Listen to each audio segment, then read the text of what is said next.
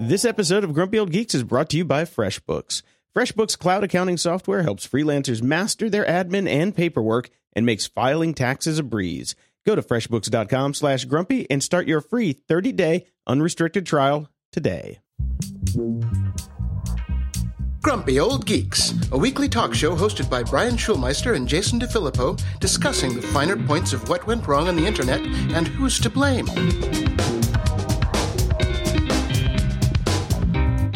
Welcome to Grumpy Old Geeks. I'm Jason DeFilippo.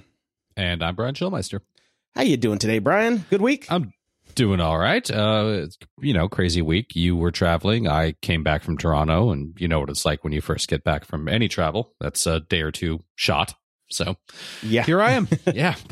Yeah, I went to the RAIN Summit on Wednesday, which is the Radio and Internet News Summit on online advertising and podcasting advertising audio. It's basically, Yep.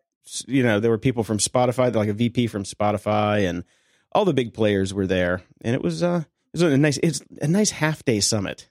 Excellent. 9 a.m. till 1 p.m. Hope you got us lots of advertisers. It wasn't that kind of advertising summit. It was more about people in the business. Yeah, I know. I wish I would have gotten some. I may have bought us some advertising, spent us some of our money, but we'll see how that turns out. So that was fun, and then turned around, came home, rapid packed, then drove to Nashville. Drove to Nashville Thursday, spent the night Thursday, spent the night Friday, and drove home yesterday. I like Nashville. I hope you had a good time. There's a lot of good food there, a lot of good bars, good place. Well, we actually stayed about 80 miles outside of town at the Slatewood Club, which was like a kind of a private club where there were, most of the guys were out driving fast cars and shooting guns. I stayed inside and worked, but had a bunch of good dinners, a lot of good drinks. They do a mean whiskey taste in there. Ooh. But yeah, there was good food and good drink, and I was sad to leave a day early, but had to come back and do this. Oh yeah, well, here we are. Yeah, 17 hours in a car over 3 days sucks. I prefer flying, yes. Yes, but I got to listen to some audiobooks and podcasts, which I'll cover that in a little bit. It's a little follow-up here. Interesting news coming out of the state of California. Apple has received their first self-driving car permit. Wait, are you saying that they went and got a permit first before doing it? Yeah, go figure. How novel. How novel. No wonder that stock price is doing so well. Yes, they've only got a couple cars and a couple drivers. So they got three Lexus RX 450Hs with 6 drivers who are allowed to test them. Okay, well, that's interesting. I mean, I assume they're writing their own system then to do self-driving, so their own operating system, I suppose. And of course, people are just the normal Apple freakouts is, well, I thought they were going to make their own car. Well, who the hell knows? Nobody knows. That's the whole thing. Nobody knows. Yeah. I think they may have this might have been a preemptive strike to if they do have something undercover, but that whole division has been going through problems, so nobody honestly knows what the hell's going on with Apple in their cars. Nope. I personally hope that they don't make a car. Why bother? Make a partnership with somebody else, stick to the operating system, expand the idea of CarPlay to take over the entire thing. We don't need they don't need to get in the business of creating the entire infrastructure for building cars. Make a deal with Tesla. Get it over with. Exactly. Apple hardware ain't what it used to be. So nope. It's really, one of the things. And you'll get a laugh out of this one. Unfortunately, when I did leave the Slatewood Club yesterday morning, I sadly left my AirPods there too. I knew it. So fortunately, my friend picked them up, and I get to pick them up when I go to San Jose in 3 weeks. I left them; they were in the bed in the little white case. You couldn't see it in the sheets, and I just left it there. I got home last night in a panic. I'm like, no. It's a hard and fast rule for me. The things that I will not spend a lot of money on are headphones. Well, headphones that I take with me outside of the house. I will spend a lot of money on the headphones that I leave in my studio, because that makes sense. Headphones and sunglasses. They should always be cheap. Exactly, especially on the sunglasses. But I'm always out of the house in headphones. Most of the time when I'm wearing headphones, I'm out of the house. So it's damned if you do, damned if you don't on that one. But I have to go back. I went back to the Cord last night. It was just like, oh, this sucks. Really sucks. I did see a pair out in the wild. I haven't seen. They were actually in someone's ears. They hadn't fallen out yet. So I have not seen any on the bike path. But I am keeping my eye open for them. Oh, they will get there because there's still not that many out in the wild at all. They're really hard to get still. Yep. So a little Uber follow-up, too, before we get to our other Uber news later in the show. The Italians have lifted the ban while the appeal is under place. So people can still get their Ubers all'Italia. Fine. Fair enough. We'll see what happens. And Uber is returning to Taiwan, which is interesting. They agreed to a partnership with car rental companies for some reason. That's odd. Yeah. They got slammed a while ago for saying that they were an internet-based tech platform rather than a transportation company. Yeah, whatever. Uber is just so full of crap.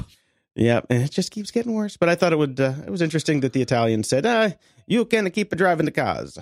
So, yeah, at least while the appeal's going. Yeah, while the appeal's going, that's fine. In the news...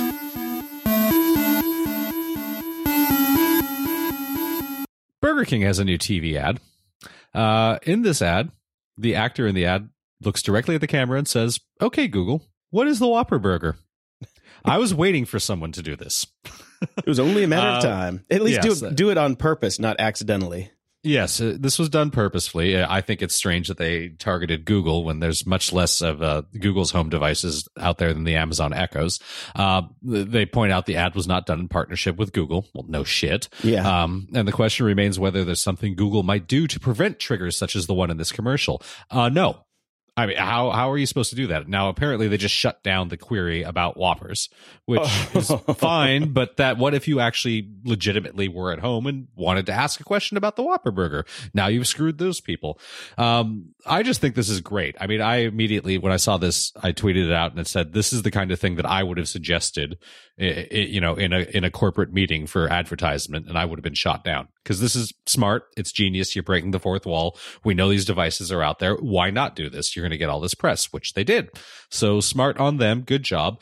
It does bring up the concept of security for these devices, especially since people are rolling out more and more of these, Internet of Things home devices. I mean, I've seen front door locks that can be triggered by your Amazon Echo in theory. Exactly. We talked about that, like just standing outside the window and yelling at an Echo, unlock the door, Exactly. And that's going to be a real problem. And the only kind of security there can possibly be for these devices is voice recognition, which isn't quite there yet. So It's interesting.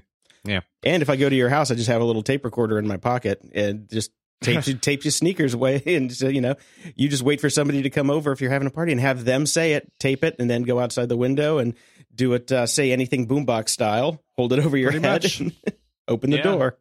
Yeah, and the thing with a lot of these devices too is they don't let you change what the keywords are that for all the devices, which is one way to do security through obfuscation, which I cannot say this morning because security I've had a lot through of coffee. obscurity, or that's not actually. That's also not the word I was shooting for. No. We'll just let that go. So what we really need, though, I think, are like some kind of unlock with your phone, anything with near field or have a fob that goes with it, so it only works when you're in the house. Yeah, of course that'll work as well. Or just, if you had the ability to change the wording that's involved with these sorts of things. So it could be, Alakamaze with Diggy Dong opens your door and nobody knows that. So there you go. So it's interesting stuff, but I do love, well done, Burger King. Round of applause for you for doing that, even though you got the ire of a bunch of stupid people. Yeah, I think Google's response was wrong. Totally wrong. Google should be happy about it. Google should have been like, we'd prefer that people didn't do this sort of thing because obviously there's unintended things, but quite smart of you. Yeah, and so if they really wanted to get back at Burger King, they could have just said a Whopper is a heart attack with 2 buns, or something fun. That is true. Yes. That is very funny. It's a cholesterol delivery device. Yes. Remember back in the day when Facebook decided to spin off Messenger and make it its own app? Oh, boy, do I ever. Yes, and people said crazy things like, if Facebook thinks I'm downloading a separate app just to send Facebook messages, they're crazy. Well, unfortunately, we were all forced to, and we didn't have a choice. And since a lot of people send Facebook messages, we all ended up getting the damn app anyways. So, not surprisingly, it's at 1.2 billion users. Yeah. That's with a B. Because it's just going to be a subset of 80% of how many users use Facebook, Yeah. So, of course, yeah, it's twice the size of Instagram, so it's interesting to get these kind of statistics out there. So, and it's Messenger is now the same size as Facebook's other messaging app, WhatsApp, which I had no idea had that many billions of users. But I guess it makes sense because it was hugely popular overseas before it ever still is, yeah. Yeah, so there you go. It's 1.2 billion, which is amazing. And let's continue to talk about numbers on these things because, as you know, one of my second favorite company to shit on after Uber is Snapchat. I thought it was Kickstarter. Well, depends on the day. Depends on the day of the week. I don't really have a problem with Kickstarter. We can go back through that old argument again. I have a problem with what people use Kickstarter for. Yeah, yes. That's true. Yeah. So, basically the spin is that Snapchat is out there and it's massive and it was the originator of the evaporating photo essay or story as everybody else is calling it. Or they said it was, even though we all knew that it wasn't. We all knew it wasn't. It didn't seem to matter for their IPO until after the IPO because stock is just not doing that great.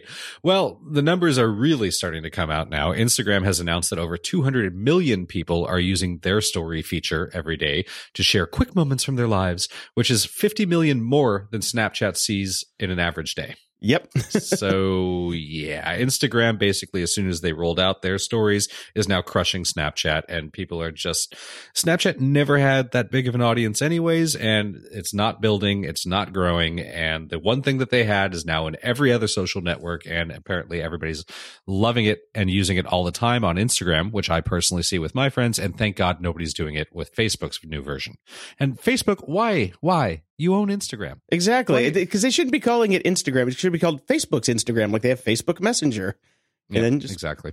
Why duplicate the content? It doesn't make sense. It doesn't make sense, but we talked about that. That was our story last week about how every social network is exactly the same these days. Yep. And I got to concur with you. Like almost nobody is using it on Facebook. I've seen two, and they were just tests. Yeah. They're like, does this work? Yep. Okay. Never doing it again. Yeah, exactly. So leave it in Instagram. Please don't do it in Facebook. Snapchat is having more problems. A former Snap Inc. employee has claimed in a lawsuit that CEO Evan Spiegel said that Snapchat was only for rich people and that he didn't want to expand into poor countries like India and Spain. Ooh. And according to BuzzFeed, furious Indians are leaving Snapchat 1-star reviews in the App Store because they're mad at them, understandably, if he really said that. His track record on saying stupid things leads me to believe he probably said it. Probably. And this is the delete app of the week. It's pretty much it. We used to have hack of the week. Now it's delete app of the week. It's the campaign is more give him a 1-star, and whatever. Okay. We've got plenty of 1-stars. We're okay with them. We're okay. They actually make for good fodder. So Snap just needs to have a new section on their app. 1-star reviews of the week. Yes, exactly. It's our 1-star stories. So I found a new thing on ad blocking.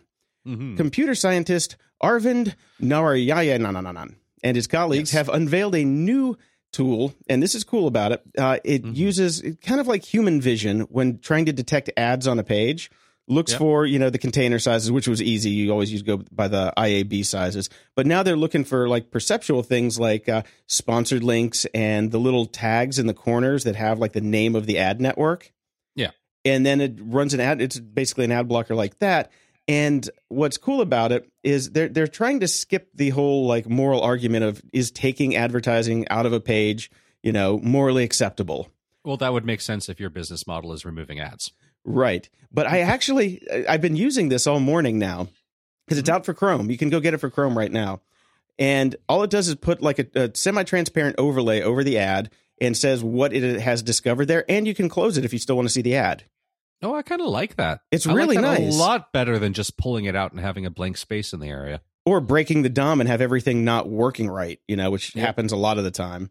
So this just does an overlay. Yeah, I thought, the ad system is cool in itself, but I think their UI approach is what's really like groundbreaking on this. I'm like, I like that because you can still see and the page renders properly. Like the text flows where it needs to flow. Mm-hmm. It's cool. You should definitely try it out. It's free right now in the Chrome store. I'm going to install it because not only do I like that a lot more than current ones, I also like the fact that they went with they decided to call it perceptual ad blocker as opposed to an artificial intelligence system. Yes. Which they easily could have. So, yeah, thank you for not doing that. Disney has filed a patent for a huggable robot. And this is actually, I mean, Disney just files patents left, right, and center anyway, so that's not the news. The news is that this is one of the first patents in a very long time that actually clearly explains exactly what they're doing, how they're going to do it, and is educational. And this guy who wrote this article, who is a patent lawyer by trade, Charles Duan, he just went on and on about how fantastic this is, because it's actually like information and science, and this is how the patent office was supposed to be in the first place. And thank you, Disney, for actually being cool. Yeah, what I liked about it is, like, if I really wanted to, I could go build this robot from the patent application. It's like, nice and specific.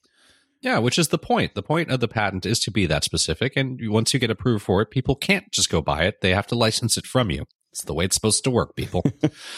All right, Uber. Back to Uber. Uber reportedly used a secret program called Hell to track rival Lyft drivers. A report claims that Uber's Hell software used fake Lyft passenger accounts to track the locations of its drivers. Uber reportedly used software to edit the location of each Lyft account, arranging them in a way that it was able to see the location of Lyft cars across an entire city. Sneaky Petey.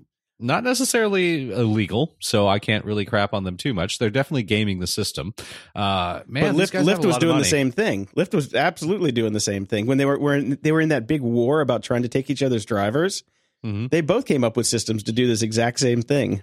Unbelievable. Yeah. Aren't you supposed to be like driving people around? This is insane. This stuff is just crazy. These people they have way too much money. Stop using them, people. Indeed. Yeah. And a new study came out from I don't know why my voice is not working today. Economists at Princeton, the University of Rochester, and the University of Chicago, suggesting a strong link between electronic leisure activities and unemployment rates for men in their 20s. Apparently, if you spend a lot of time as a millennial playing video games, you don't have a fucking job. And this is they needed a study for this? Well, yeah, I mean, because it helps to be able to point to a study and say, I'm not just a grumpy old man shouting from my rocking chair about getting a job. Now it's proven. We just used to call these people slackers. Yeah, now there's a lot of them. So, yeah, next will be a new study. Smoking marijuana leads to getting the munchies. It's like, yeah, we know this. We know this stuff. This is not new. Okay. According to the data, the employment rate for young men without a college education has dropped considerably since 2000, and a lot of these unemployed men aren't married, live with their parents or other family members. They have no work, no responsibility, and have more time for leisure activities, and gaming takes up to 75% of that time. In fact, the report suggests that up to 1/3 of the decline in work hours done by men in this group can be attributed to the increased use of technology for entertainment. So, God damn, unbelievable. Sounds like winning to me. Winning, I know. These kids are living at home, not working, and just playing video games all day. They're on Twitch or whatever that service is. Yep. Unbelievable. Yep. They've mastered the system. I think, they're probably the smartest of the bunch. Yeah, pretty much. Good on them. I could only play video games after I came home from my 12-hour shift at McDonald's covered in grease and sweat. But these guys have it figured out. Yes, they do. So we talked about the New Zealand program that they had to fly 100 developers in. Yeah. They were expecting about 2,500 applications, but they got more than 48,000. Well, to be fair, I don't think they expected the PR buzz that it got because everybody picked up on the story. Yeah. I'm surprised it's only 48,000. Everybody else also kind of figured out this is a free vacation because it's not like you're required to take one of the jobs. Yep. Because people from companies like Google, Amazon, Facebook, MIT, and NASA were applying to go down. I'm like, So New Zealand is looking at becoming like a tech haven. They've always wanted to be one, but now this might be their opportunity. Everybody seems to be moving to New Zealand. That's apparently where all the super rich people have their hideaway islands when things go boom. Which is good because then maybe they'll get it wired with better internet. Everything I've heard from people is the internet there sucks, which is a big problem. Yeah, okay. Well, I'm not moving there anytime anyways. Why not? Go play Lord of the Rings. Yeah, no. Oh, that's right. You're the Harry Potter guy. Well, that's the wife, yeah. Yeah. Just reminds me of that South Park episode where they're playing. I'm going to go to Star Wars land. Oh, okay. Gotcha. Which we will talk about later. I found a really cool article in Wired on the chip revolution that is pushing VR and in some cases AI. Yes, they're saying AI, but it's all about these custom chips that are being built now.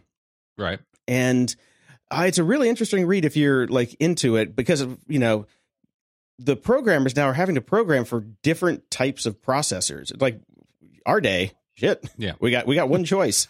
That's it. We got a CPU. And then, the game guys were doing GPUs, and now they've got these programmable GPU units or chipset units that, you can program after the fact, and you don't have to burn stuff onto the ROMs. And it's like, here, have a chip, put whatever you want on it, which scares me from a hacking perspective. But I'm sure they can be frozen at some point. But anyway, it's a good read if you're interested in how things are progressing from a hardware perspective.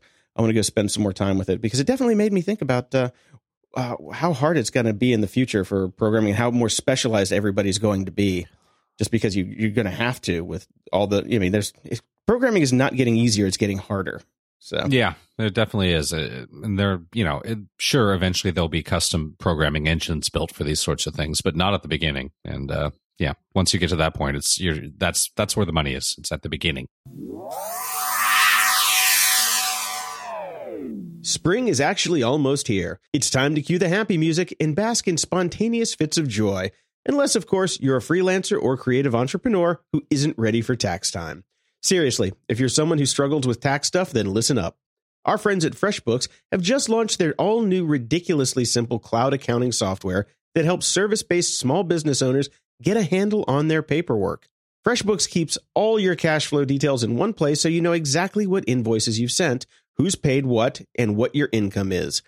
Their mobile app lets you take pictures of your receipts and organizes them for later, which makes claiming expenses at tax time a breeze. The best part about using FreshBooks is that feeling of zen you'll have when tax time does come around. You'll be so much more prepared and way less stressed, so much so that you too may be inspired to bust out a little springtime jig. Right now, FreshBooks is offering a free 30-day trial to our listeners. Just go to freshbooks.com/grumpy and enter Grumpy Old Geeks in the How Did You Hear About Us section. That's freshbooks.com/grumpy and enter Grumpy Old Geeks in the How Did You Hear About Us section for a free 30-day trial. Security? Ha! We are back once again for our Security segment with Dave Bittner from the Cyberwire. Jason is not here right now. He is changing Bam Bam's diapers. I know that's the usual excuse when I can't make it. I'm sure Bam Bam needs a treat or needs a walk or maybe just a little snuggle. But I'm sure Jason will be back soon enough. But for the time being, it's just you and me. Yes, and we are busy trying to hack his Chinese camera equipment at the moment. So that's right, exactly. Yeah. Now so we can watch him snuggling with Bam Bam. Oh God, yes. If anybody wants that, I'll be charging $9.95 a month. BamBamSnuggleCam.com. So I had asked you before. I've just returned from traveling overseas, and I'd asked you before that for kind of the point by point what I should do since our new administration has been talking a big talk about basically searching people's smartphones, asking for social network passwords and whatnot as you cross over international borders. Now, this is theoretically not for U.S. citizens, but one never knows what might happen on a daily basis these days. We heard just this week, Homeland Security reported that there's twice as many searches of mobile devices as there were, last year. The rate of searches has basically doubled. Yeah. So I had, some degree of concern over this. Not that there's anything on my phone, and then this gets back into Jason and I's ongoing argument about who was the person that initially said, if you're not doing anything wrong, it doesn't matter. But seriously, again with this? Anyways, but it ended up being much ado about nothing. Obviously, traveling. I went to Canada this time, and traveling over, they were not concerned at all. I mean, I guess their theory is, what are you going to do? Steal our strategic poutine reserves? Come on in. We're fine. Right. The concern was coming back over to the U.S. border, and I did as little as I could, which basically just involved, I figured if I delete all the social media apps off my phone, perhaps the cursory look, if they even ask for that, will just go, well, I guess this guy's not on Facebook. Okay, fine. Right. So I did that. I was never searched, never even asked anything. I do have a suspicion that's not so much because they didn't find me concerning or anything like that, because I I'm always the one that gets the secondary screening and that sort of stuff for whatever reason. You just have that look about you? Apparently I do.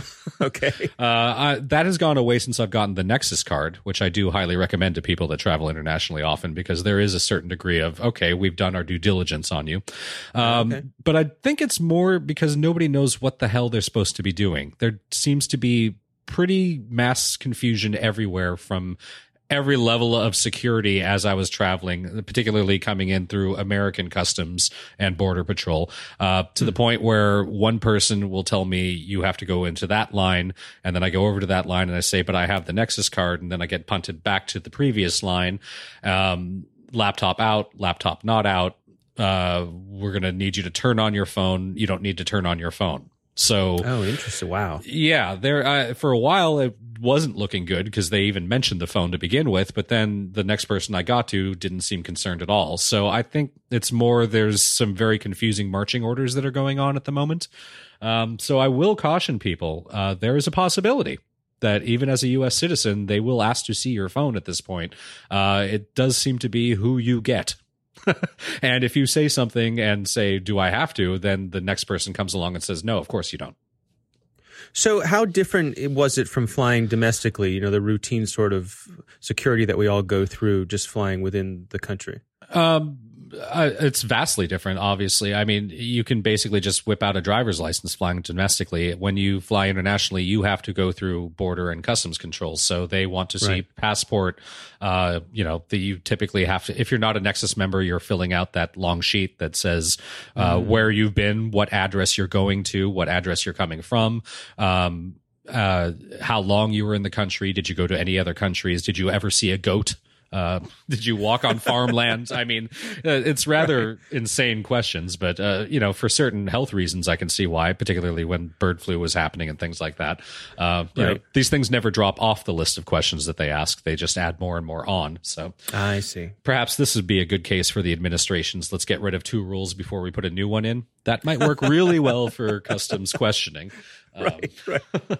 Yeah. So I will say that there does seem to be a lot of confusion, and they are definitely stepping up what they used to do even internationally in terms of searches. Now, I haven't actually done a domestic flight recently, so I don't know if that's increased in the last year or so. In terms of if there's any searches at all domestically, I'd imagine there probably are, but I don't know. So. Yeah, I haven't heard of domestic searches of mobile devices for U.S. citizens, but I've been doing some traveling lately, and the it's all been pretty routine. The standard sort of take off your shoes, take out your laptop, go through the scanner, and thank you very much, off you go is pretty much what I've seen, and haven't seen anything what I would consider out of the ordinary or different from what I've seen in past years, I guess is the most important thing. Haven't sensed any major changes with the new administration when it comes to domestic travel, but who knows? Yeah. So it's something I definitely think we're going to keep an eye on in this segment, because if you do a lot of travel, and a lot of people do for a living these days, especially overseas, it can really screw up your day. Absolutely. Or even domestically, as certain people on United found out this week. Oh my gosh, yeah. So what else do we have? As part of that, I saw a really interesting article on Boing Boing this morning, actually, called a program called Masterprints, synthetic fingerprints that can unlock up to 65% of phones in theory. So this is the whole concept of, we're using biometrics now on our iPhones, and we just kind of assume that they're quite secure, but all they really are very low resolution snapshots, loosely matching it to stored images. And that's how you get into your phone all the time, which is supposed to be much more secure than your 6-digit code. What we're discovering is not so much, because there's the Masterprint paper, which lays out a bunch of different rough images of thumbnails that purportedly will work on almost 65% of devices to open them up. Yeah, it's an interesting article, and it's exactly the way you describe it. I had always heard that the touch sensor access on the phones was better than nothing, but not better than a 6-digit code. Right. So, and by the way, a 4-digit code, if you're interested in security, 4 digits ain't enough. 6 is much better. Yeah. But yeah, basically, I think for a lot of people, what the fingerprint scanner did was brought convenience to quick login. So it's sort of a better than nothing level of security without keeping the phone unlocked. Right. Quick access, without the burden of having to enter the 4 or 6 digits every time you log into your phone. But better than nothing. So, the phone equivalent of making your passwords, some sort of 6-digit character thing with a couple numbers that you use all the time, as opposed to using one password with randomized, incredibly long strings. Better than nothing, but not really good. Right. But sort of, looping back to your point about international travel, I think there's an important legal distinction here, which is that courts have ruled that they can coerce you to provide your fingerprint, but they cannot coerce you to provide a password. Right. So if you're someone who's interested in privacy and security from that point of view, you actually have a stronger legal defense if you're using a password than using your fingerprint. Right. And I would actually add as a note here, too, if you do any of these sort of trusted traveler programs like Nexus, and there's a couple of other ones for different countries, and there's even one for traveling domestically, although I don't know why you'd pay for that at the moment. Part of that process is they take your fingerprints, so your fingerprints are already on file. So if you're only using a fingerprint for your phone and you are a Nexus traveler and they want to open up your phone, they have your fingerprint already. Oh, yeah. Good point. So, yeah, interesting. Yeah, no, it is.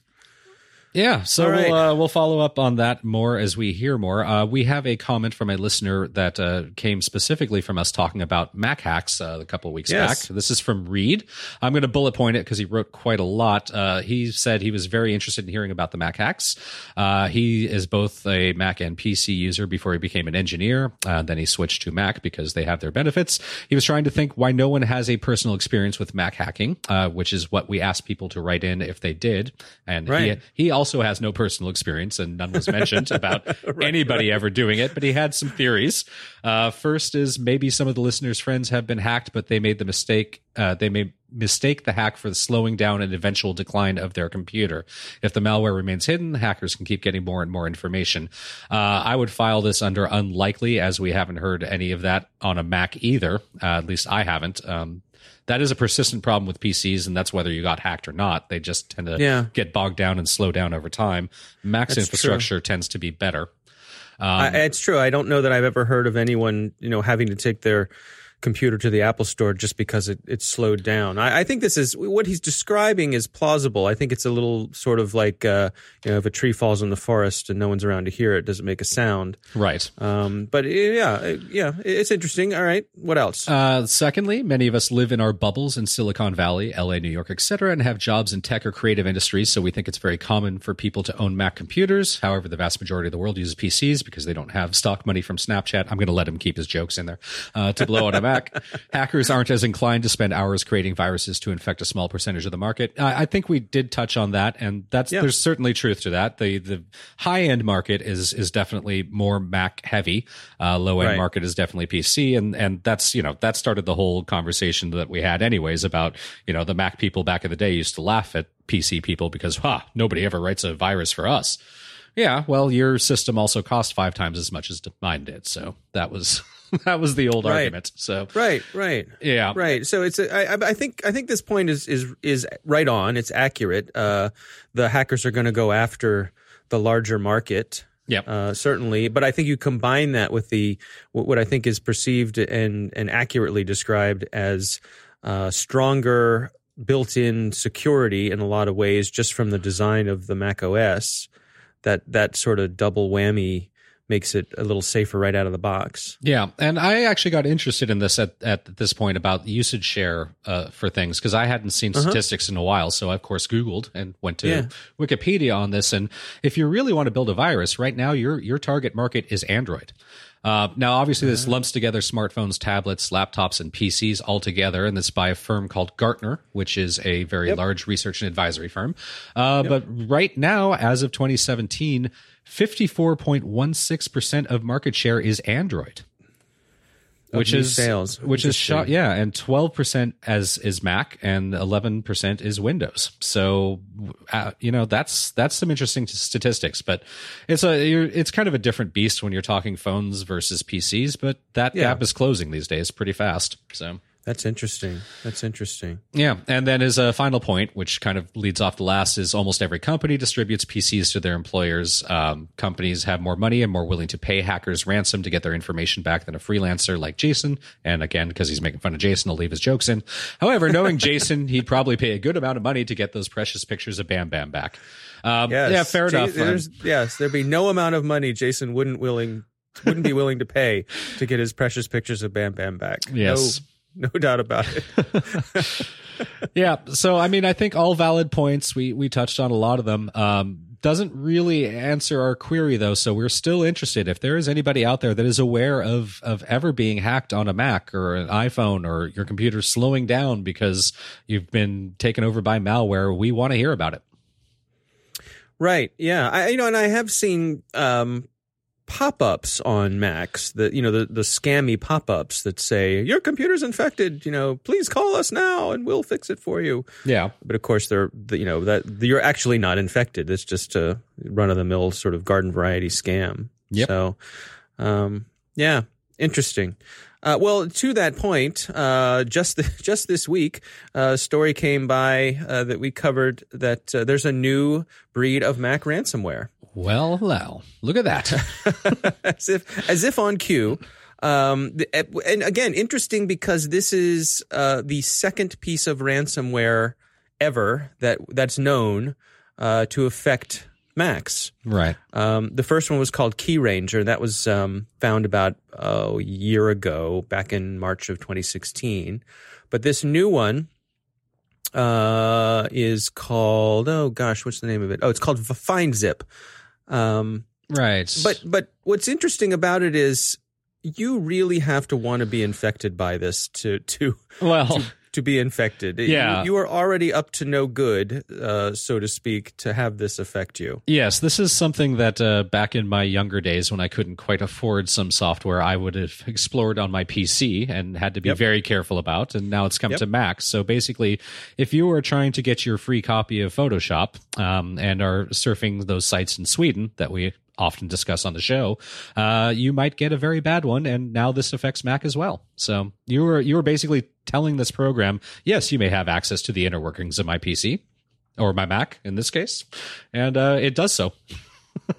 Yeah, so not only, so you're already in the process of trying to crack some software. So you go and you download this, and this software pretends to be basically a crack for example, the Adobe Creative Suite, something like that, something that people desire. And you run this, and it says that it's a patcher for that, or for Office, or, one of those big software suites. But when you tell it to start, it says, okay, it's going to take about 10 minutes to crack the software. And then it just starts encrypting things on your hard drive.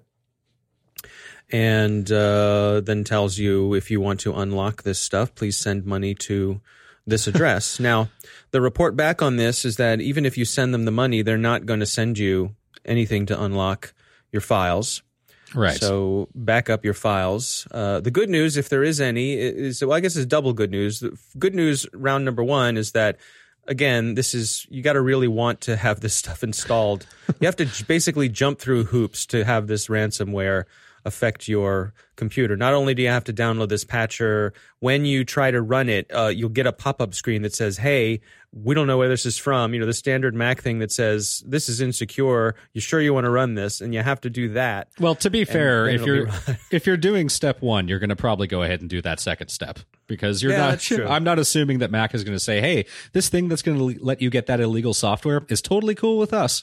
Yeah, that's true. No, that's a good point. You're already wrapped up in the thrill of that soon you're going to have that free copy of the Adobe Creative Suite. So nothing's going to stop you from pressing go. Yes. But the other good news is that they have come out with a decryptor for this. There's a decryption methodology that's available online. So if you do find yourself a victim of this, all hope is not lost. There is a way to get your stuff back beyond just regular backup. But like we say, back up.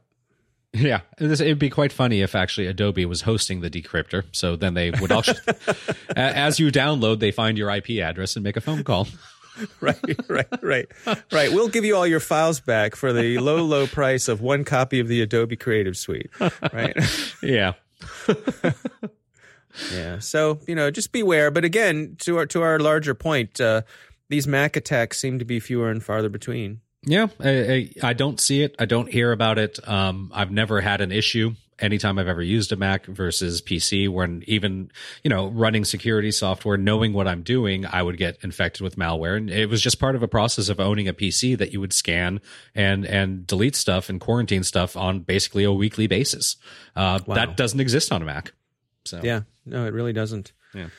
All right, and finally this week, boy, I love this article. This came by on Motherboard. The article is called "How to Illegally Build an Internet-Connected PC in Prison." Right. So 5 inmates in an Ohio prison were caught with a functioning internet-connected computer in the ceiling that they were using for tax fraud, porn, and drug recipes. I just love everything about this story. There's nothing bad about this story at all. It was one of my favorites, and when I saw you popped it in, I was quite pleased. This is just genius. I mean, the fact that these guys were taking, I believe, some sort of basic computer class, right, were smart enough to only steal parts on a relatively slow basis. They didn't just try to steal the whole computer. We'll just take one card here, one chip there. They got all the time in the world. Yeah, all the time in the world. Now they're in a medium security place, so they have some freedoms that people in a more secure place wouldn't have. Fair. That's definitely fair. But what I love, one of the things I love about this is that it took the staff of the prison about a month to locate the actual devices in the ceiling, because the inmates were given the ability to run wires around the facility to be used for cameras, right, closed circuit cameras. They were using the inmates, for free / cheap labor to do all sorts of things around the facility. So in the process of doing this authorized thing, running cameras, they were also running Ethernet cables and so forth. Because when you let prisoners build their own prison, what could possibly go wrong? Yeah, right, exactly. So it was triggered by they were discovered because some of I think they were using WebSense software to just keep an eye on the networks in the prison, as you do, and they found a computer that was on the network that had a name that didn't match any of the appropriate names in the system, was making all kinds of calls to all kinds of things that shouldn't have been called from a prison computer. And but again, it took them a month to find the computers. But the thing that really kills me too about this is actually for all the genius that these 5 prisoners showed building this and putting this all together, they were brought down by stupidity. They had the tools. It says that they had all these hacking tools. So they were aware of the names of every other computer on the network, and they did not choose one to fit in. Well, that's a good point too.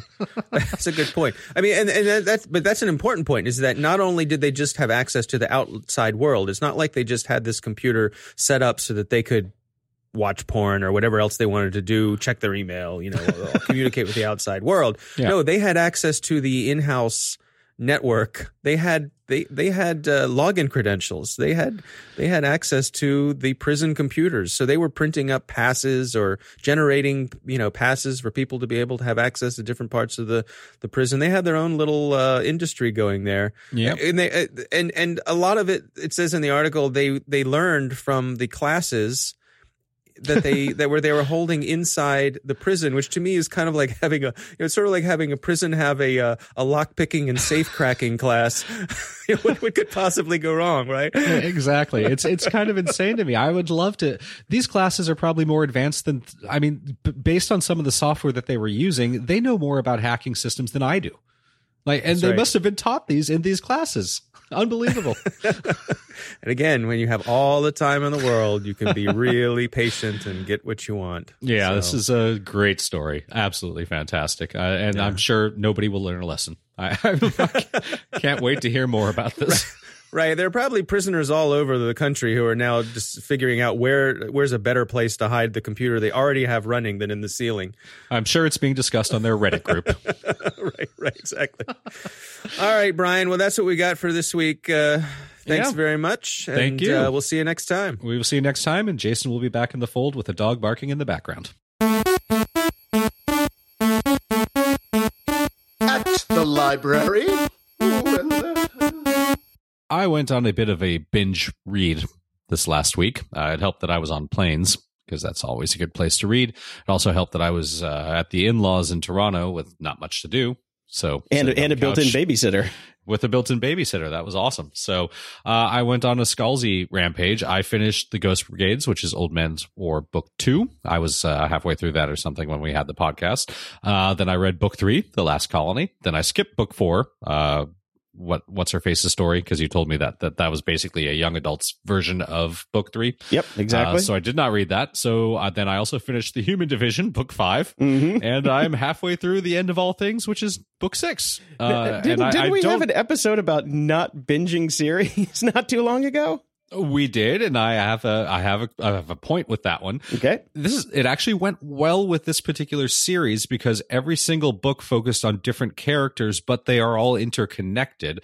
And it actually, I enjoyed doing it because, again, like I said, the perspectives and the main characters in each book was different. But I think I would have forgotten the connecting threads because they were so subtle if I had given like a month or two in between each book. So it actually worked out very, very well for this series, and it flowed together pretty good. So I can't complain about it. I actually think it was good to read this series straight through. Now, my question, did you finish the series? Did you finish Book 6, End of All Things? Yes, I'm all done with it. I finished it last week. Is it the end of all things, or will there be a 7? He's done. It's wrapped. All right, gotcha. Cool. Yeah. So I'm about halfway through, so I'll look forward to that, I suppose. Mm-hmm. And then you can just jump into the new world or the new series with the new universe. I reviewed that a couple weeks ago. Yeah, well, see, this is where I think I'll take a break from Scalzi. I recommend that. Makes sense to go away, read something else, and then come back to it later. But I've really got to recommend Old Man's War. I know that, we talked about the first book, and then you had forgotten that you read the second one, and we weren't sure about it. Now that I've just burned through all these, it's a great series. It is. It's really good. It's a lot of fun. It's a great universe. A lot of interesting things going on. So, but I will take a break from Scalzi, and I've got some coming soons to talk about really quickly that I will probably read. First, my favorite stand-up comedian of all time, Eddie Izzard, or Izzard, depending on how you want to pronounce it, has a memoir coming out called Believe Me, a memoir of love, death, and jazz chickens. Okay. That will be out June 13th, so I will be picking that up and reading it as well. And we've got a new Charlie Stross Laundry Files novel coming out July 11th, The Delirium Brief. And since I've caught up and read the first 7 of the series, this will be number 8. I will probably be picking that up and going back to do that. I will be doing that one as well. Now, we're both glossing over something that is missing from this list. Mm-hmm. That would be the new Daniel Suarez book.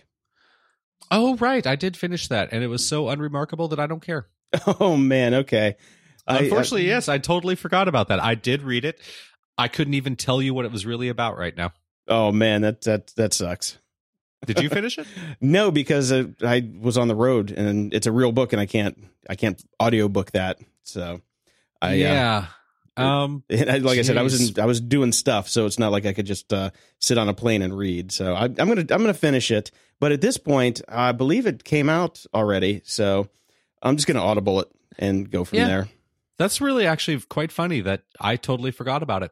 Wow. Yeah, I thought maybe you just got so into the Scalzi books because we talked about it that you just didn't even want to go finish it. But that's interesting that it's that unremarkable. That's too bad. Yeah, I mean, I'm trying to even remember a vague plot point right now, and there's a couple things floating to mind. It was all the gene hacking stuff. It was the gene hacking stuff. It wasn't bad, just not remarkable. Okay. Yeah. Interesting. Okay, well, I did get to read Treasure Island while I was in the car, or listen to Treasure Island.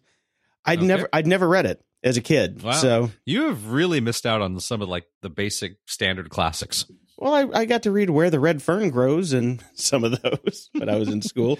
But yeah, Treasure Island was never one of them because I wasn't really a pirate guy. Bob was the pirate guy. So But after I finished Black Sails, I really wanted to go, since that was a prequel to Treasure Island, I wanted to go see what the original book was like and how they made Black Sails into the prequel for it. And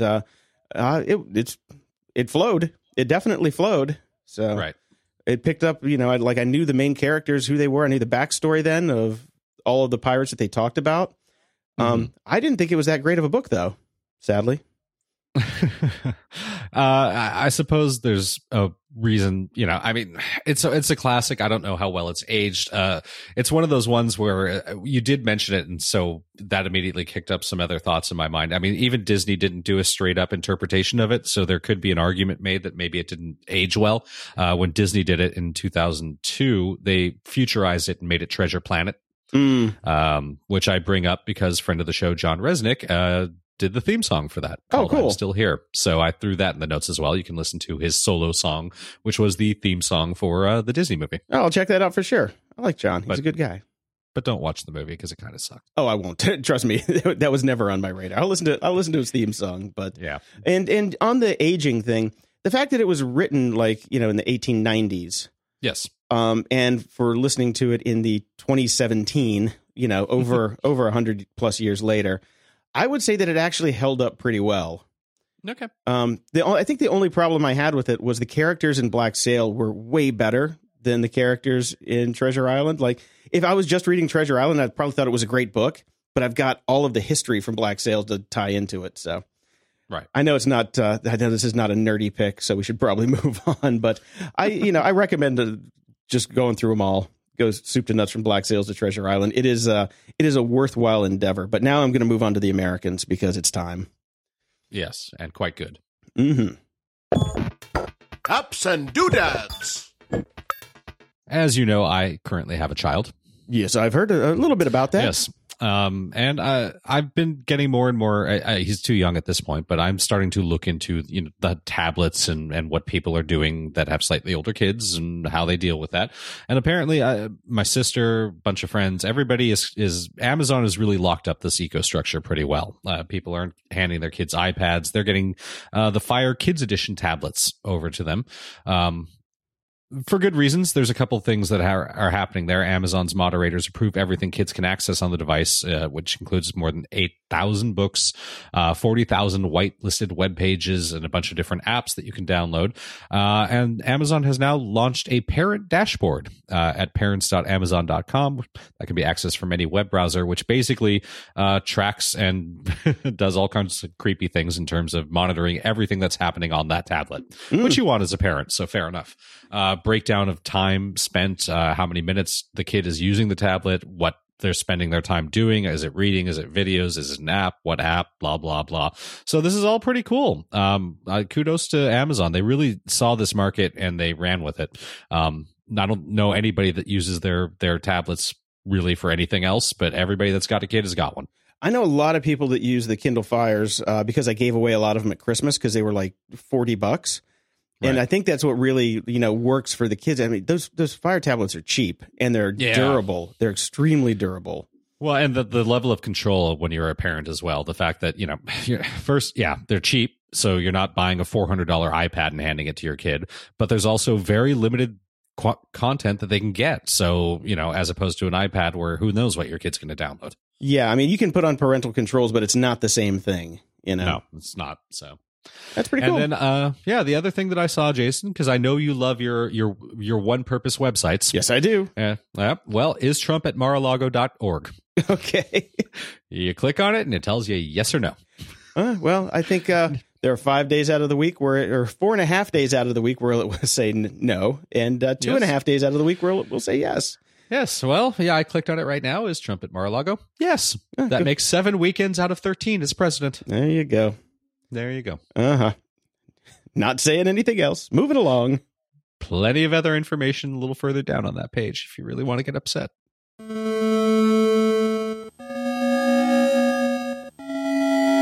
Media Candy. Big news on Friday, Jason. Oh, what happened? What happened? The Last Jedi trailer dropped. Well, teaser trailer. They're not calling it the official trailer. It's the first teaser trailer for The Last Jedi. But it's like 2 minutes. It's like 2 minutes long, so it's not short. I know it's quite long, but I loved it. Gave me the goosey bumpies. The goosey bumpies. Okay. Yep, it was good. It was very good. I'm very excited about this movie. Yeah, me too. The last one was fun. This will be fun too. So, yep, I'm gonna get my 3D on for this. I try and avoid the 3D, but when there's space battles involved, I generally like the 3D. I will not be doing 3D. I will find any non-3D theater to see it. Well, the fake characters do look better in 3D, so you don't. That's what people keep telling me. But theoretically, again, this is J.J. Abrams. He does not. He does practical effects. There will not be any resurrected holographic characters in this movie. Okay, what's the difference between the last one? I thought he did the last one as well. Well, I thought you were talking about like Rogue One, like the Grand Moff Tarkin. And you know what? That's right. I forgot that it wasn't a straight run. Okay, exactly. Gotcha. Exactly. There will be none of those characters will be showing up in this movie. Okay, so we got no resurrected Han Solo coming back, eh? Sad tear. No. And in that vein, this doesn't really go in media candy, but it kind of does. Disney is starting to show off a lot more of Star Wars land, and it's looking pretty good. The concept art is pretty fantastic. I really they're building it both here in California and then also in Orlando. I have a feeling the Orlando one is going to be a lot more intense, just because they have the space, to do it. Honestly, they should just bulldoze Disney in LA and just make it Star Wars land. That should be it. I agree. I would be totally fine with that. Fuck the Matterhorn. Get it out of there. Hell, buy my parents' house for a lot of money and bulldoze that stuff down and expand. There you go. Because my parents live 5 minutes away from Disneyland. Anyways, it looks fantastic. I'm very excited about the Millennium Falcon ride that supposedly is going to be in both parks. I can't wait, but apparently I'm going to have to because this is a ways away still, sadly. Yeah, but you know what? The timing is going to be really good to take your son. I know it's going to be actually perfect. He will be the right age. So this is all set to open in 2019. So that will be a good time. Mm-hmm. Very excited. So I caught up with The Expanse because we talked last week and I hadn't been able to see it because Siffy was getting pretty smart with their VPN blocking.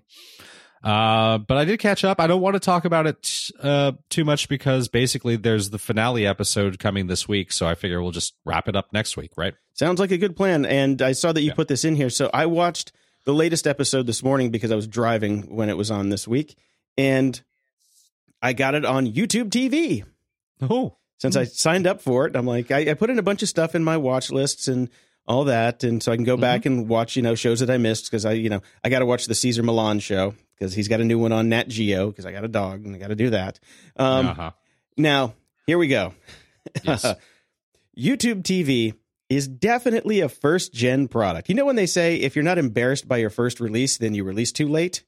Yeah. They released right on time because they should be embarrassed as hell about this thing. I'm watching it from my iPhone, so I try and then AirPlay it to my Apple TV. No go. Can't do it. Right. Tried it from the iPad. No, I can get audio at least when I do it with the iPad, but it shuts the video off completely. You can't get the video to the TV unless, of course, you get a Chromecast. Unless you get a Chromecast. Yep. I was about to say that may be a feature because that is what they're building into all the Time Warner cable Spectrum apps and all that sort of thing.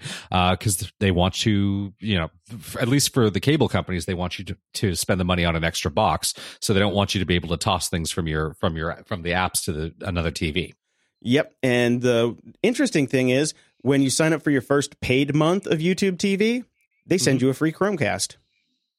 Okay. So it's a $35 Chromecast. So you basically get 2 months free so far with a Chromecast. Or if you bought, it's like paying for the Chromecast and 2 months free of YouTube TV. Now, here's some other issues with it. Commercials are ridiculous on this thing. I'm watching Cesar Millan show. There are 6 commercial breaks, about 2 minutes each. And apparently the inventory for the ads is so low, they're running 2 ads back to back, the same ad for the show I'm watching. 12 minutes is a lot of commercial too. That's the same. A lot. It's a 44-minute show plus it's standard commercial time for a 1 hour show. You're still stuck watching the same amount of commercials, and there's no option to pay for commercials to be removed like on Hulu. I watch everything on my DVR and I just fast forward through them. Can't do that. You're locked into watching the ads on this, which sucks. I haven't watched, and I am technically watching it on the DVR because I went to the first episode of the Cesar Millan show and I could not skip the ads. Second problem, if I'm watching a show and I stop in the middle and I go back, it will not remember where I was, which is like ghetto. Yeah, that needs to be that's if there was only one feature, that needs to be the one. Yep. Does not show you how much you watch. At least on every other streaming service, it remembers exactly where you were, and it'll just jump right back to it. Mm-hmm. And the other thing is when you go back to these, and it doesn't, like if you want to pick up right where you left off, it still plays the pre-roll ads, and then you have to swipe, and it will play another ad before it kicks up again because you've skipped ads. It is ad-orific, and for $35 a month, I'd like a little less ads, but this is for the remnant stuff. The live TV stuff, I only watched a little bit so far. Mm-hmm. But it's cool that I can watch live TV now, for all my networks around here. There's a lot of features about it that I like that will actually has more than Hulu does for me. So I can ditch the Hulu account now if I stick with this. And I was going to ditch the YouTube TV because of the fact that I can't watch it on my TV and I got to watch it on my computer or my tablet or whatnot. But since they're giving me a free Chromecast, I guess I'll stick with it and dump Hulu. So sorry, Hulu. I'm going to deal with the ads, but it just gives me a chance to go get a pee here and there. How much is Hulu per month, though? I think it's $13.99.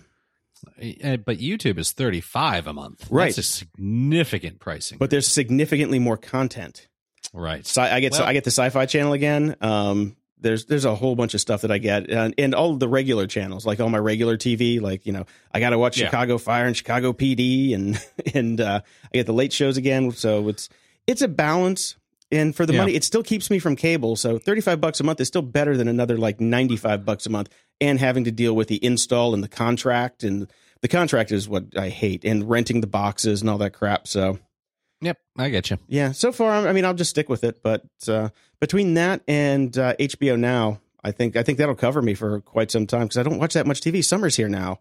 It's like I'm going to be outside playing and doing stuff, like going to the playground like a little kid. Like a little kid. Well, one thing that I will be doing this summer, and since you mentioned HBO, it is The Leftovers is coming back tonight, actually. Well, if you'll be listening to this on Monday, so the first episode will have already aired.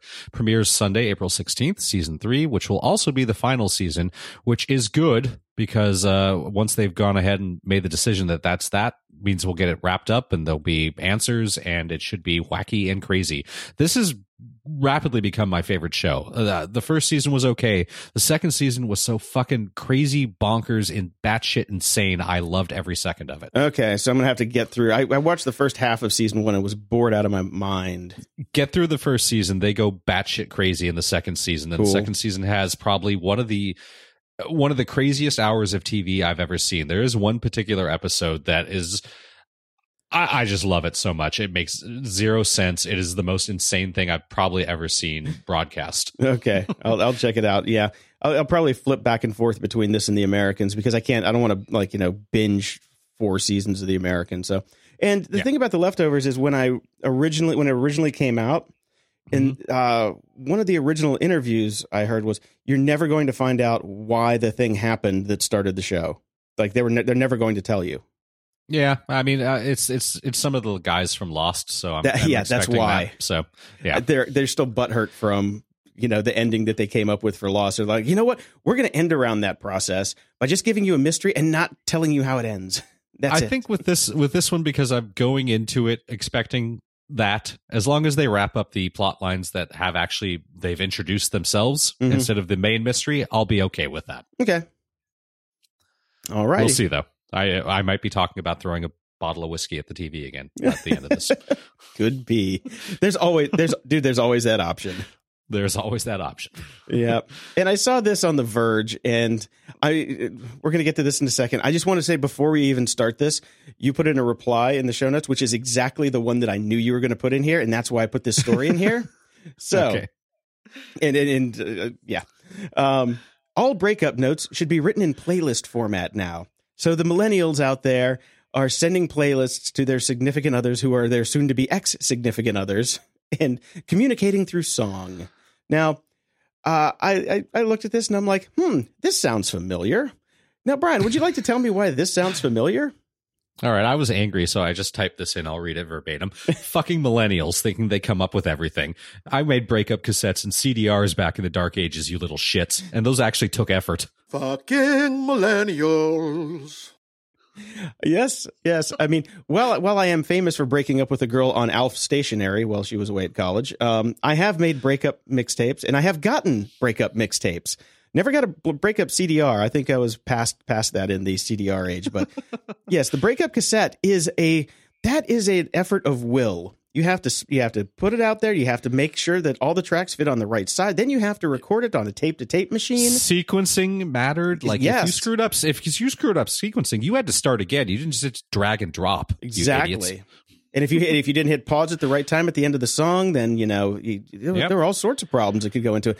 It took effort, and it took a couple nights. It wasn't like, okay, add to list, share, done. It's like, and then you got lazy. the little stick. You got the little sticky thing that you had to put on with the label, the little Maxell sticky thing that would be covered with the tears of your pain.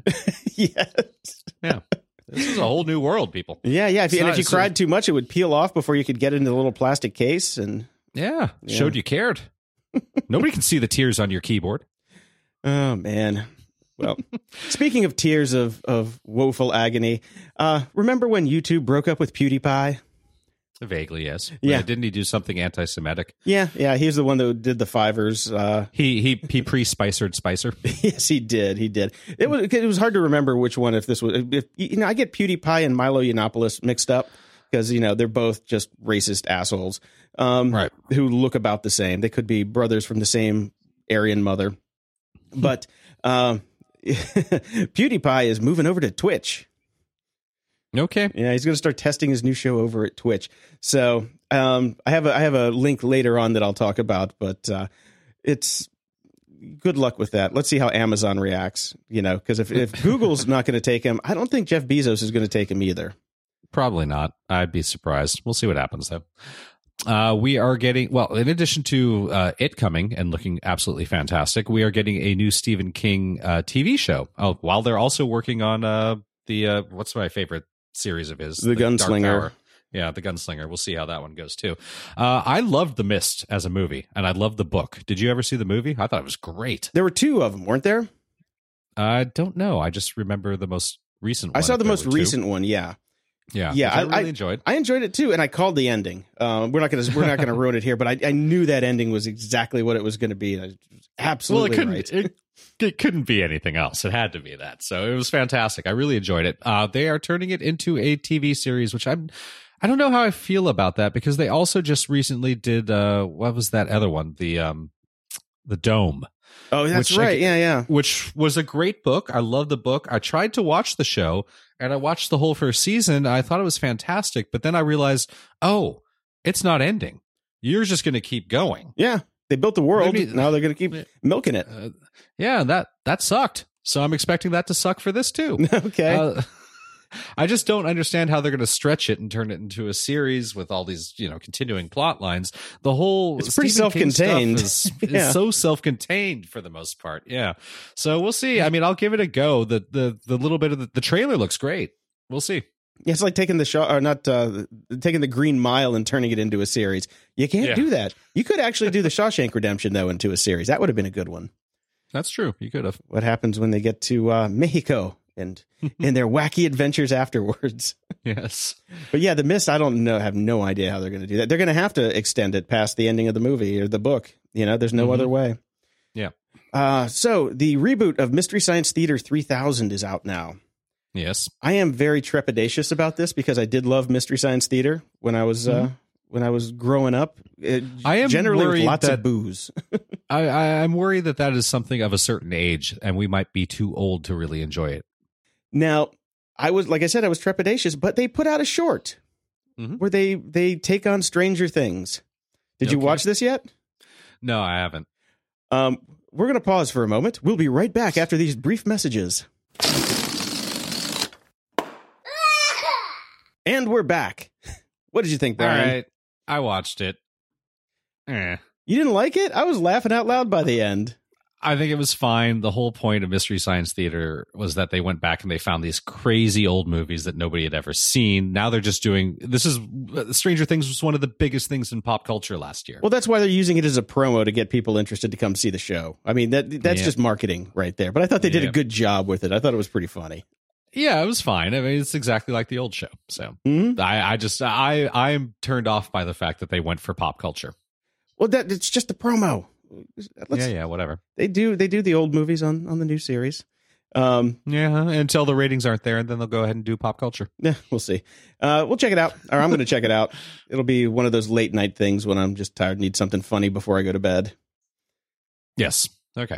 And I've mentioned before the Ongoing History of New Music podcast and how it started, which it first had no music, and then they did snippets of music with Spotify playlists. It's getting pretty good. I'm really enjoying it. So if you like podcasts about music, I'd suggest going and checking it out. There's a 2-part series out right now called Oasis at War, which is absolutely fantastic, particularly if you were around during the Britpop days and into music at that time. So good stuff. The podcast is getting much better, and he's kind of dialing in how to do this without paying the licensing fees to put the music in the podcast. So good stuff. That's cool. Do we have a number on how long a clip can be before you have to pay for it? No, I don't know. You were just at Rain. You'd think you'd know. I was doing advertising. I wasn't doing content licensing. It wasn't, copyright news. It was. Yeah, I don't really know how that works, but obviously NPR doesn't care because they're paying the fees. So if you're on NPR, you're good to go. But if you're not, you either break the law like we did the first 30 episodes that we did, or you pay up. Breaking the law. And one additional thing came out of Star Wars, whatever that. I don't know what they call their big thing. Star Wars Celebration? Is that what it's called? That's going on right now, the convention. Oh, yeah, you're asking the wrong guy. In Orlando, Florida. So we got the trailer that came out of it, and they have also put together a very touching tribute to Carrie Fisher. And if you watch it, you'll get a bit misty. Okay. Link in the show notes. I will check that out. I like Miss Carrie Fisher. So the URL that I was mentioning before when I was talking about PewDiePie was yes. I was trying to figure out if Jeff Bezos was Jewish or not, because that would really kind of help the case that PewDiePie that PewDiePie wouldn't make it. Turns out he's not. But in trying to figure out if Jeff Bezos was Jewish, I ran across a site called JewOrNotJew.com, which is it's for famous people. So if you're trying to find out if somebody's Jewish or not, you go there, plug in their name, and it will give you a dossier. I feel like there are only 2 people in the world that have this bookmarked, you and Steve Bannon. Adam Carolla. They have an entire segment called Jew or Not a Jew. Definitely Not a Jew, I think is the name of the segment. Oh, it's definitely not a Jew? Okay, yeah. Yeah. That was I thought of that when I saw this website. I'm like, definitely not a Jew. Yes, which was a pretty funny bit. So if you're ever looking to find out if somebody's Jewish or not, there you go. There you go. We have some interesting science news that came through this week. Now, again, this is a problem. It's like nobody realizes that putting the question mark in your headline is not a good thing these days. Betteridge. Could icy moons like Saturn's Enceladus in the outer solar system be home to microbes or other forms of alien life? Question mark. Now, the actual answer here is maybe. Okay. So it's not no. So this is super interesting. They've studied these plumes that are coming from the moon, and it seems to be that they have all the building blocks and the necessary conditions that there could be life there. Very fascinating stuff. So 2001, wrong planet. There you go. Yep. And speaking of weird shit, 2 years later, we finally know why people saw the dress differently. You remember the dress, the one that some people saw as blue and some people saw as white.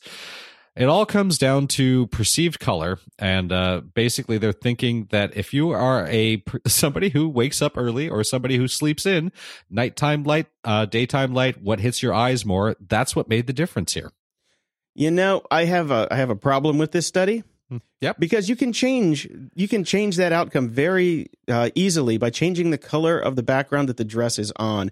Now, I want to go dig into this study. Well, because that will work as well. Yes, that will work as well. But they're saying in completely similar situations, you have a predilection depending on what your eyes are exposed to more often that swung the difference, that tipped the scales, as it were, in this case, to make you go one way or the other as to what you thought you were seeing. Right. I just want to find out the methodology that they used to neutralize the background color so it wasn't an issue going from subject to subject to subject. That's all that matters.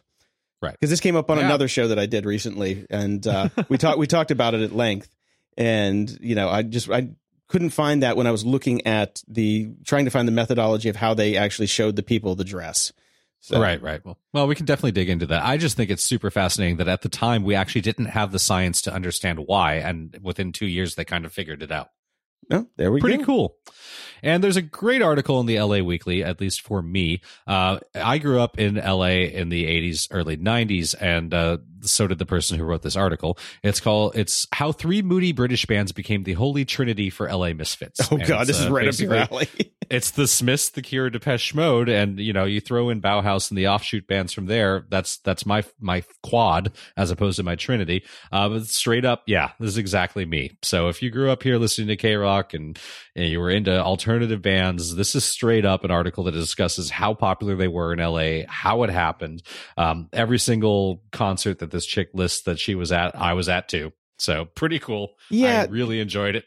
The thing is, this isn't LA specific because all the goth kids at my school when I was in high school in like 87, 88, same Holy Trinity. So we didn't get all the concerts you guys got. So I think if you were into one, you probably were in the sphere of the rest. Well, they were the big bands, and they hit the big cities: New York, Chicago, L.A. That's sometimes Houston got some, or Dallas. Those were the big touring spots for these three bands back in the 80s, 90s. If you had an alternative radio station of any size, those were the three bands that were getting played the most. So it makes sense for anybody, any city, not just L.A. But this article is so L.A. specific, and it just touched on so many things that I did specifically. It was great. So reliving your youth. Yes, and reliving my youth. And speaking of my youth, Coachella has been going on for an awful long time now. I used to go regularly, and it was awesome. It has jumped the shark considerably, and I have included a link to the top 8 products of the Coachella Industrial Complex that most make me want to die, and I quite enjoyed it. So can you give us a few of them? Because I've never been to Coachella, and I never will go, so... Khloe Kardashian's Coachella Ready denim cutoffs that are for sale. Oh my God. My God. Free People, which is a clothing line's entire cultural appropriation themed festival line, which includes Indian headdresses, Goa waist belts, Tibetan sunrise necklaces, etc. The Coachella Ready cannabis flower crown, limited edition. And People Magazine's list of these 11 festival essentials you need in your fanny pack for Coachella. We have a winner. Oh, did I forget the custom Coachella themed emojis you can get for your phone? Oh, Jesus. Yes, I would say it definitely jumped the shark. It has jumped the shark. It used to be a lot of fun, not so much anymore. Okay. Well, my last one, I've talked about Masterclass before, masterclass.com, and how they've got some great stuff up there. And there's so many I want to take, but I just don't have time. I still want to do Deadmau5's electronic music one because I think that would just be fascinating to watch as a noob in that world. But I'm still like going through James Patterson's story class because I just keep going through and finding new stuff and actually like taking it in because it's really well done. But there's a new one that just came out. It's pre-release only unless for people who already have classes, but it'll be open to everybody soon. And it's Steve Martin's Masterclass on Comedy. Yeah, I've seen the promos for it. It looks pretty funny. I mean, I think I would just enjoy it as a comedy special as opposed to actually teaching me comedy. Yeah, well, I mean, it's pretty long. It's like 12 hours of video and workshops and worksheets and stuff like that. And you have class time where you can send stuff to Steve and he'll check it out. But they're $90. That's it. Right. That's a lot of value for $90, and it's well done. I can just tell you from taking the Patterson class, it's well done. Yeah, so I'll get a review of that sometime if I ever finish Patterson's class. Feedback loop. We have a new Patreon subscriber this week. Jason has decided to join the club. So, he's got the greatest name of all time, and he's smart because he likes to give us some money for doing this show. So, thank you very much, Jason, for signing up for Patreon this week. Yeah, thank you so much. And then over on Twitter, Andreas Krohn sent us the link about Hell as well. I did like his comment. If Lex Luthor had founded a startup, Uber would have been it. So I just parsed that totally incorrectly.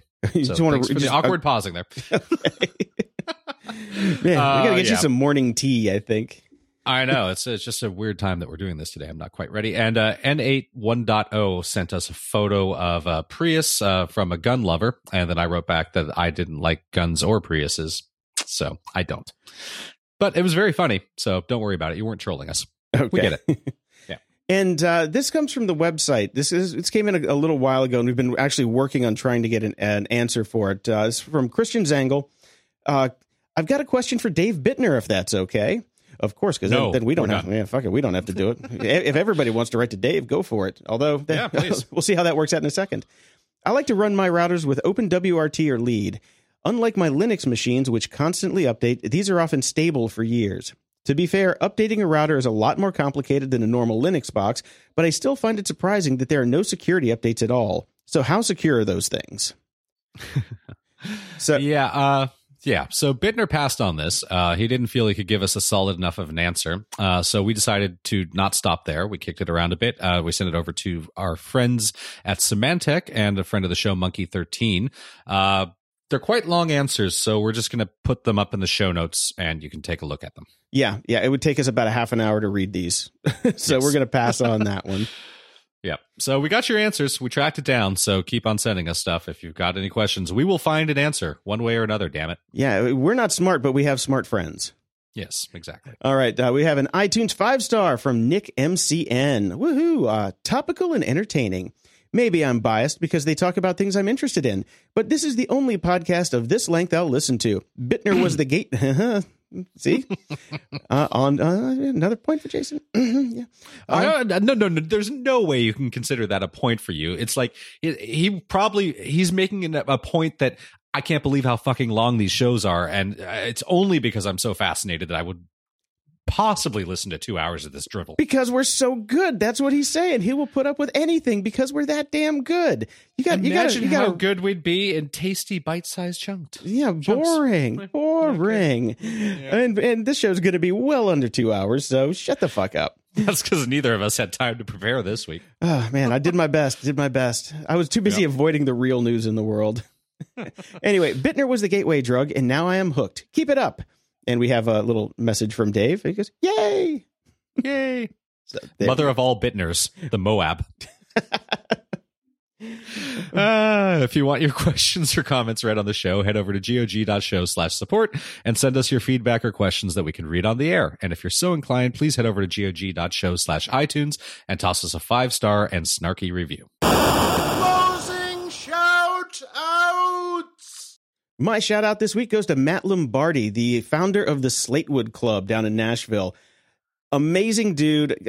We had the greatest time with him. His crew is one of the most professional, nicest, and just accommodating group of guys and girls. I'm sorry, guys and women. I shouldn't say girls anymore. That I've ever stayed with. We had, an amazing chef, 2 great bartenders, had the best whiskey tastings. I didn't go the gun and car route, but everybody that went had a great time. But man, if you ever need a place to go have like a dude's weekend, the Slatewood Club, you cannot go wrong. So definitely check them out. I got the link in the show notes. Excellent. And I'd like to thank Air Canada for not dragging me off the plane. Yeah, I have to go back and listen to the security segment to find out how you fared. But you're home and unaccosted, so I assume everything went okay. Everything went all right. You can go back, and we talked about that at great length in our security segment, Jason. Excellent. So, until next time, I'm Brian Schulmeister. And I'm Jason DeFilippo. Thanks for listening to The Grumpy Old Geeks. GOG.show is our home base where you can listen to old shows, leave feedback, ask us questions, get links to our awesome sponsors and stuff we like. If you're an app person, you can listen to us on the Podcast One app for iOS and Android. Get it at podcastone.com/apps. If you'd like to become an official friend of the podcast, go to gog.show/support where you'll find all the ways you can help support the show and keep us on the air. To learn more about all the people who make the show possible, head over to gog.show/about, and show notes for all the links discussed in this episode can be found at gog.show/205. I want to see it. Oh, yes. Total I like the drop-down calculator so you can pick what that would pay for. Oh, my God. 2,000 students educated per year. Nice. 6 years of homelessness aid. 25 million meals funded. Yep. And that's 13 weeks of him as president. Awesome. Yep. How's that little baby of yours? Oh, he's awake, so hopefully he won't bleed over too much, and I don't have to get yelled at by Jason. Oh, Jason's so understanding and forgiving when it comes to these sorts of things. I don't understand what the problem is. It is amazing how he forgets about that when his dog starts barking, and then it's like, oh. That's just adorable. Bam Bam, come over here, Bam Bam. Let's everybody hear you barking. Come on. Yeah, that's pretty much it. Right. Can't you keep your baby from making any noise? Yes, he grumbles and grumbles. Oh well, that's funny. It is the cost of doing the podcast, I suppose. Thank you very much, but please fuck off now. Alakam is a ding dong.